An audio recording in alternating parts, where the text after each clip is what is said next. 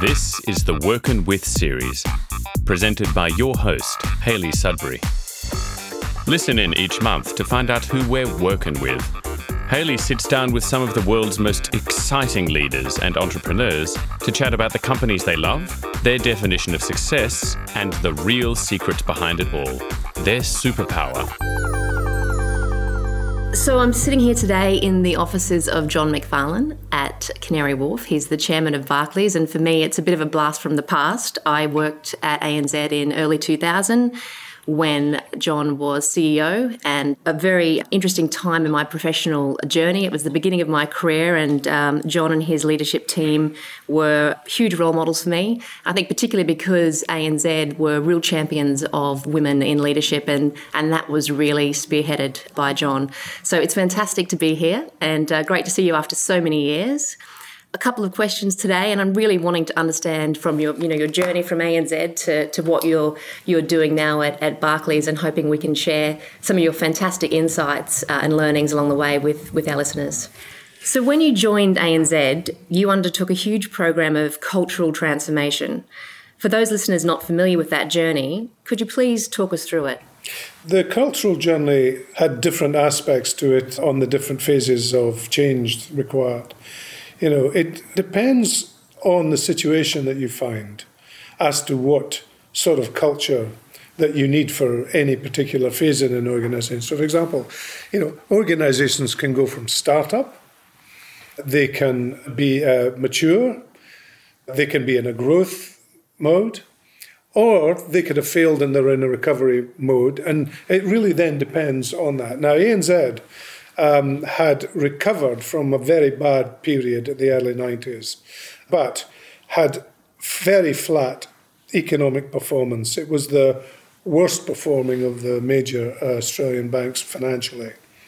And so the issue was simply about performance and productivity in order to kickstart the shareholder value creation. And so it's no surprise that the sort of values that we actually saw through survey in the organisation were about profit, cost reduction, shareholder value, decisiveness. But we also had some values that we needed to change, which were bureaucracy, short-termism, and so forth.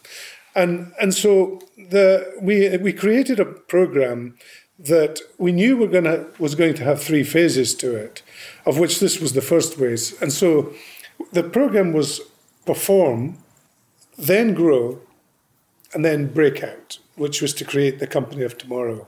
But we knew we couldn't do the second or third phase at the beginning. We had to deal with perform first. So the first phase was perform. The second phase was perform and grow. The third phase was perform and grow and break out. So it wasn't one word. It was actually maintenance of the existing and then building on that towards the breakout situation. And so you have to go through those phases. And it was the beginning of the journey to break out, which was where the people agenda started to emerge, because we needed the values to be much more customer, growth, enlightenment, diversity, etc.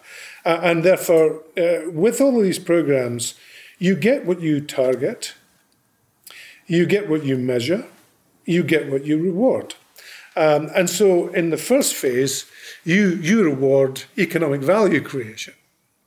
In the second phase, you reward growth and economic value creation, and or market share or whatever. And you keep every year target, measure differences, run a program on the difference, the biggest difference or the most important difference, recalibrate each year, how are we doing? So, for example, on the early phase, one of the problems was that the organisation was a very closed bureaucratic system. In other words, information was power. You never shared information with other people. And we needed to open that up because we needed communication to rise up the organisation and to flow down the organisation. And with closed minds, it couldn't happen. And so we ran a programme called No Withholds. which is that you're not allowed to withhold information from anybody. And we ran it across, I think it was 30 or 40,000 people. We ran it across the whole enterprise. And if you went to a meeting, the program was such that at every meeting, you had to go up to 2 people in that meeting and tell them something that you didn't tell them before and you should have told them. And that ran for a year. No withholds. And then we opened up the system. So that's just an example of a value of openness, a reality of closeness. But to get the shift, you need to do something. And then what you do is you run an initiative or a program to shift this to this. And that's right. We did lots of those, but we always had 3 initiatives running at any point in time. So what struck me as different, particularly now as I reflect on sort of CEOs I'm speaking to currently, is you always had such a clear long-term vision. What length of time did the Perform, Grow and Breakout program actually run for? It ran for 6 years. Well, the Perform program was first, but the Perform, Grow and Breakout program was 3 years, 6 years, because essentially the vision started with a very poor reality, which is banks were hated in Australia. It's not a good leading indicator of future success. And so I had to break that apart. And I had to take ANZ away from the pack. And so I came up with a vision which was slightly soft in concept, but very powerful in reality, which was to create the bank with a human face. The human face was external with customers. It was external with shareholders. It was external with suppliers. And it was internal with people in the organisation, which was that we had to have a much more people-orientated, a human face of the organisation, to try and break apart this very sterile, technical results, bottom-line orientated vision of the organisation, which were all about, profits. You needed profit, but you also needed, customers to have a good regard for you, and so we set, there were a number of values that we set. They were really initiatives, but the people embraced them as values. With the Bank of the Human Face, the first was to create superior value for shareholders, to have a tangible reason why a customer should deal with us and not with somebody else that was not replicable by them. To create an environment of trust inside the organisation so that people could grow. And the other problem in these situations is that you make profits on one hand and you give them away with the other hand by lack of control or poor risk-taking. And so you actually had to make sure that you basically had a solid infrastructural control over making sure that whatever profits you did make, you didn't actually give away through bad management. So that was essentially the program initially. Now, once we got into the second phase, where we really need to unleash the energy of the people in the organisation, that's where we had moved the organisation towards a human face, pretty much halfway through that. And we then said, I need to tighten up that vision. And we created a new one called A Very Different Bank. I was trying to create the organisation of the future, not the existing paradigm, very different from any other organisation in its nature and in its relationship with the outside world. Our vision became holistic. It was about stakeholders as a whole, not just about customers or just about shareholders. And therefore we embraced a total stakeholder model. And we needed to do that. We needed to create a program that we called Breakout. And the words were chosen deliberately because I think individual words have resonance and other words don't have resonance. This was break and out. So in other words, we had to break the status quo and then take ourselves out into tomorrow. And so it was break out, not break out. And of course, people have different skills, they have different ways of doing things. I'm completely intuitive. Right? I just know the answer. And so we have circumstances where, I've had bosses and I've actually had subordinates where we have a circumstance and I'll say, well, of course we do that. And they say, well, why is that? And I'll say, well, just give me a second, I'll work out why that's true. But that was it. So it's not rational. So I remember I had a boss at Citi, and he said, well, we've got this problem. And I said, oh, it's perfectly obvious you have to do this. And he said, no, we can't just jump to the conclusion. We have to work it through. So what's the problem? Where do we want to end up? And what are the options? And let's evaluate. And so we came up with 3 options. Let's evaluate each of the options and then look at the strengths and weakness of each option. And we went through that and then ended up with this conclusion. I said, yeah, that's exactly what I told you at the beginning. And it's just an instinctive thing. I just happen to know, at any point in time, what phase we're in, what the priorities are, and therefore what we need to do. And therefore, so I'm probably tapping into something that I just don't realize what I'm tapping into, because some of it's new, but it's just instinctive. I just happen to know. So, for example, I've always worked on 3 priorities. What was interesting, I found, is that people found it very difficult to write 3 priorities that were output-based. They wrote their job description. This is what I'm responsible for. I said, that's not what I asked you. I asked you for 3 things that you will achieve, not 3 things that you'll go about doing. And so I had to write them in the end. So basically they drafted them and then I edited them. And I eventually edited the top 100 to make sure that everybody in the top 100 had 3 priorities beyond the numbers that were what they needed to achieve in their job. From what I knew of their role, and then we ran that system, and of course we said to people, whatever you do, you can't come back and tell me you haven't met the 3 priorities. You can, if you've done 10 other things brilliantly, it's just not relevant. And so we had a traffic light system, red, amber, green. We tracked how they were doing on the 3 priorities. We had a dashboard on the 3 priorities, and that meant that the organisation was always focused on the main game and was always shooting through towards greater things. So, for example, if you're a confident person and if you've always been successful, then you always look to grow and take on bigger things. In that environment, you're able to take on a vision that you know with very high confidence or certainty that you're going to achieve, but you might not even know how you're going to do it. And you're quite comfortable with the fact that the reality around you is what you've got, and this vision is out there beyond what you know how to do, but you're not worried because you work it out. And you've got to choose whether your vision is true, the real you, or whether the reality is the real you. If you choose the reality is the real you, you'll set a vision pretty close to your reality, because you'll want to know how to achieve it. Whereas if the vision is the real you, I just know that's what we're going to be, and lock on and hold that rigid.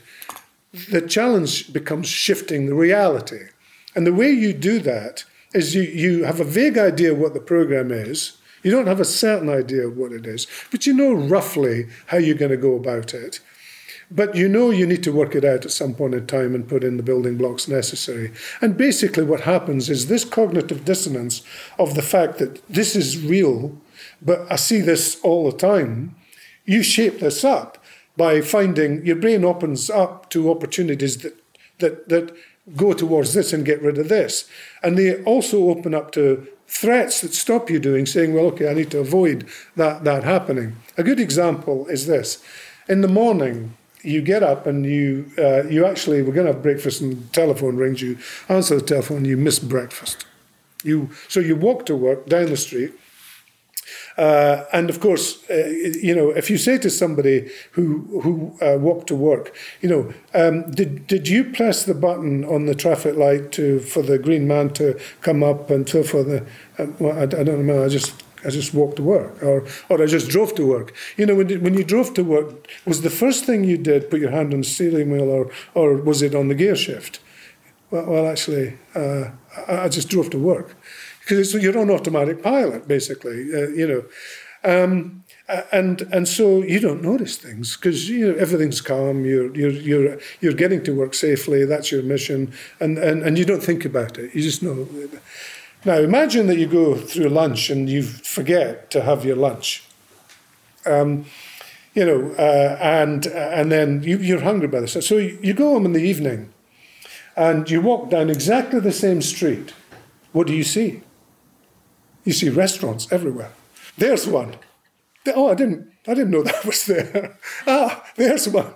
Why? Because your brain's saying to you, your subconscious is saying to you, you need to get some food into you. And so the opportunity is there. There's a restaurant. Now go in there and do it. And the same is true of threats, is that the brain opens up to a threat that's going to stop you achieving what it is you want to achieve, and it will have you avoid it. And so the concept of having a vision, which is basically an idea that you really believe in, and the sharper you can paint that with the most vibrant colours, locks it down to, a more compelling proposition. And then what you need is the maximum energy to force the reality to change as quickly as possible towards the vision. And you need to track where you are at all points in time so that you always know the reality at any point in time. But that reality evolves. What you also find is people who are not skilled at this is that they will realise and become uncomfortable about the gulf between the vision and the reality, and it softens their belief in the vision, and they bring the vision closer to reality and have a new vision that's easier to achieve. And so great leaders do the first, but people who are not great leaders or who are not comfortable with taking risks, because you're taking risks, you're stepping into the unknown, actually have goals that are much closer to reality. And I really do feel that ANZ set me up very well to be an entrepreneur, because you do need great vision and you don't know how you're going to get there. And there was fantastic support around feeling that you could jump into those spaces and deal with ambiguity, essentially. So part of the breakout strategy placed a huge emphasis on increasing the number of women in leadership positions. What, if any, was the backlash you experienced from fellow employees, both men and women? We did a survey of whether men appoint men, whether men appoint men and women, or women appoint women, or women appoint men and women. So we did a survey over quite a long period of time, with the hypothesis that men are completely tribal, that they appoint men from inside their department, and don't appoint people from outside the department, and don't appoint women. That was the hypothesis that we were trying to break apart. And the hypothesis were women were systematic in recruiting women. That was the hypothesis. We weren't trying to prove that. We'd rather it wasn't true. But that was our hypothesis. With the men, it was 96-6. Men from inside the department to 6 from men and women from outside the department. Okay? Or men and women. Women anyway, but men outside the department. And with women, it was about 60-40, or 2/3, 1/3. So in other words, they on balance appointed women, but still there was an inherent bias there. So if you say, well, how would you solve that problem? We had to break that apart. And organizations are really good at gaming any system you put in. Okay, so the first thing I said, right, we're having a target. We want 25% of women in the top group by this date.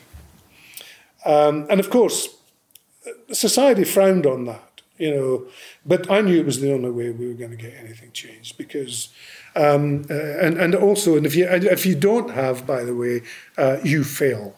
And fail means you don't do this anymore, right? So, you need to understand, I'm not messing around with this, okay? Now, what was interesting about the men and women conversations, we had to re-educate people on how men and women talked. There's a woman called Barbara Tannen who wrote a book called Talking 9 to 5. It was a McKinsey book. And we were using McKinsey for the breakout program. And she said that men and women have completely different conversation styles. So men are very directive, I want you to do this, this, this, and this. And women say, have you thought about this? Have you thought about this? My preference is normally go in this direction, but, I'd be interested in your view. So very different conversation. Men saw that as weak and decisive. And therefore, we had to actually educate the men in the organisation about how women actually speak. And we ran the programme on this in order to actually have a very different style of conversation. And the other thing was that on the advertised jobs, if a man wanted to get that job, you get men applying for a job that they are completely unskilled for. And you had women that were perfectly skilled and way beyond, questioning whether they had 100% of the requirements. And so we had this psychological barrier where the women wouldn't apply because they didn't think they were ready. Whereas the men would apply when they were miles from being ready. But we had a lot of teething troubles getting these programs up, but you just had to be a bit smarter than the system. That was a fantastic answer, very deep, and something that I lived and breathed as well, so very consistent with my experience. If we spoke to your colleagues about your leadership style, how would they describe it?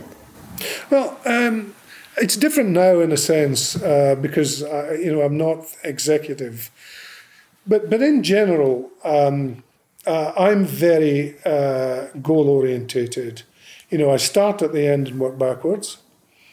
I get a clear sense of the problem and what needs to be changed, and I come up with the priorities at any stage as to what we need to do to shift it. And therefore, that's the agenda. And therefore, everything is on that agenda. I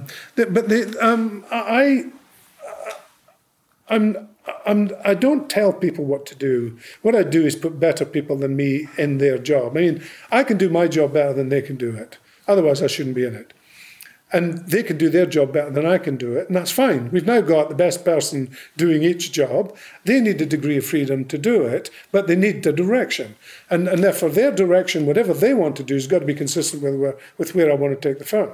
Now, I'm quite happy for us all to discuss where we take the firm. And therefore, there's a moment where you open up and it's brainstorm and anything goes. But then you have to close that down to say, right, we need agreement. What is your superpower? It's having a clear sense of what's what at any point in time. It's simply that. I also am very comfortable with uncertainty. It just doesn't bother me. And I'm also comfortable with having truly outstanding people who are very challenging working with me, because it doesn't make your life easy, but it actually is necessary to do that. And you need to give them immense amounts of freedom. You left ANZ in 2007, and the cultural landscape of the finance sector has changed and is changing. What are the major cultural challenges facing leadership over the next few years? Well, I think the millennials and the digital economy is both an enormous opportunity and a challenge. I also think the aging of the population in mature economies, or maturing economies, it's also true in China, of course, is a tremendous challenge for these countries, but also for the organizations. And therefore, the product set, how you distribute products to clients, how they access their services, all needs to change. And therefore, we need to embrace that change, whilst at the same time recognizing that we need to create a facility for the more vulnerable aged in society to be able to deal with us in a more traditional way. We can try and educate them towards which we do. We've got a system called Digital Eagles where we educate people to use iPhone, iPad technology or laptop technology. But at the same time, we recognise that some people are just not going to do that and so on. So you have these challenges. But you mentioned Inside Out. I don't know if you've read the 7 Habits of Highly Effective People, which I regard as the best self-help book in the world. And the first chapter is called Inside Out. But that's a different concept to. It's not a good understanding of the external reality.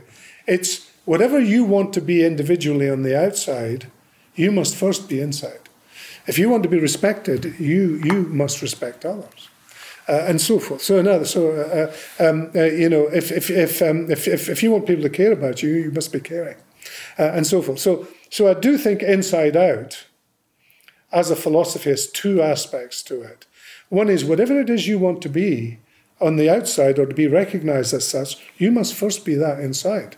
If you want to, be seen as innovative, you must innovate. If you want to be seen as a leader, you must take the actions necessary that leaders do to create an environment where people can grow. And so forth. So this Inside Out works, but Outside In also works. You have to have a good understanding of what's happening outside, and therefore make sure that the inside is shaping up in line with it, and ideally being ahead of it. You've repeatedly joined the boards of companies at particularly challenging times. 2 weeks prior to the bailout of RBS, and at Barclays to rebuild relationships with stakeholders and shareholders. What are the major differences in how you enact change, say, as a chairman and board member or as a CEO? I say to people who ask me advice, what should I do? I say, well, get a bit of paper and draw a line down the middle and draw a line across the middle and put a plus here and a minus here. Right, on the top left, write, what are you truly gifted at? Better than anybody you know. And write that down. Not good, unusual. Put it in there. On the right-hand side, what are you completely useless at? Right? Hopeless. Put that there. At the bottom, what do you love doing and are passionate about? And if offered, you would do more of it, right? What do you hate doing? Absolutely hate. Don't want to go anywhere near it, right? These are your strengths. And there's your momentum. This is what you're truly gifted at and that you're passionate about. So imagine you're doing something that you're gifted at and you're passionate about. How well are you going to do it? Well, how well are you going to study something because you need it to get a grade to do something completely different? You're not passionate about it, you're not good at it. And therefore you'll get a reasonable result, but not great, right? But you've got a great teacher or a great subject and you're passionate about it, you'll get an A. It's dead simple, right? Now, if you then appoint people, make sure you're leveraging what they're brilliant at and what they're passionate about doing. And I say to people, if you're not in a job that's leveraging your strengths, or in a job that you're passionate about, or your boss is a terrible leader, you can't change them, but you can change your job. Go and get another one that you're really good at and you're passionate about. But don't try and keep persevering with this, because it's not going to work. You hate it, right? So it's not going to work. So I do think it's about recognizing what a situation needs, and therefore making sure you align the strengths of the individuals you put towards that, and then just allow them to leverage their strengths. It's interesting. I saw, I was sitting in, when I was executive chairman, I was sitting in my other office in the West End, which I hate. It's a horrible building. But anyway, I didn't go there. But I was on a conference call that was finishing, and the head of audit was my next appointment. And I walked out, and she had a pile of papers like this in folders. And I said, what are those? And she said, they're half-yearly interim appraisals. I said, what is that? I said, show me. So 7 pages or 5 pages, I can't remember. So you have to write 5 pages for, how many do you have to do? Well, I'm doing 17. Right. Okay, so you're writing 17 appraisals every half year and every full year. How long does that take you? It's about 2 weeks. Are you telling me that nobody's auditing this company over the next 2 weeks and you're writing interim appraisals? Stop it. Right? Why? Because they were focusing on the weaknesses. What are their strengths? What are their weaknesses? What do they need to change? Right? That's not why they're employed. They're employed because they're brilliant at these things they're doing. And how can we do more of that? And the focus of these things is completely wrong. Well, John, it has been hugely inspirational to speak to you this afternoon. Thank you so much for your time, and I look forward to staying in touch. You've been listening to the Workin' With podcast series. You can find us on iTunes and at workinwith.com. That's WERKIN with.com.